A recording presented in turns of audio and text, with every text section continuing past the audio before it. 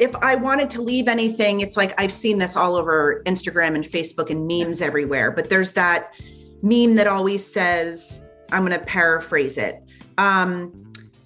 Give people grace and don't show up with judgment because you don't really know what someone else is going through. Yes. And I think that's so important because I think I've held that with me always, because maybe you didn't see it when we were working together, but I was going through a ton of struggling. And maybe that's why I was able to,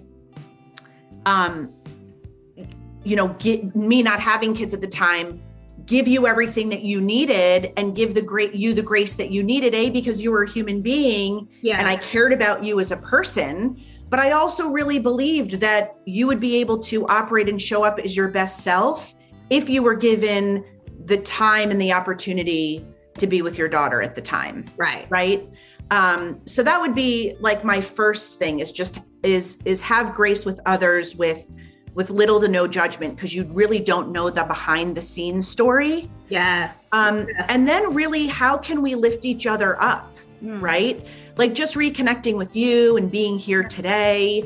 I'm just so proud of you. And I'm honored that you feel the way that you feel about me and that I helped pave the way for you. But, and I'm so glad that I was able to do that for you, but you really, you created your life story and your life path and still creating it. Really proud of where you are. A little teary-eyed. I'm still creating it. And, it just reminds me, it's so good when I think God has really been good to me over the years, because he's really put some wonderful people in my path. Yeah. That has been able to walk this journey with me with no judgment, like you said. Right. And allowing me to really be honest about who I am in the world, So I'm really blessed, and I'm so grateful that you were that start for me. And I do believe that I am here now because of those my experiences, and then just encountering just people like yourself. And I have some other really good, people in my life that I admired, while I was doing my thing or trying to do my thing. I had a vision for myself. I've always had a vision for myself. As young as I can remember, I knew I was going places, and I was determined to get there. And even walking into your office I remember my mom that morning, she's like, how are you going to get a job in HR with no experience? I was like, you watch me. Okay. Right. I'm going to do it. I'm gonna Yep.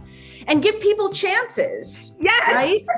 Give people chances, because look at what it can turn into. Yeah. So I want my life where it's just anything. I really do believe anything you want in life, you could have it. I think anything you put your mind to, you could accomplish it.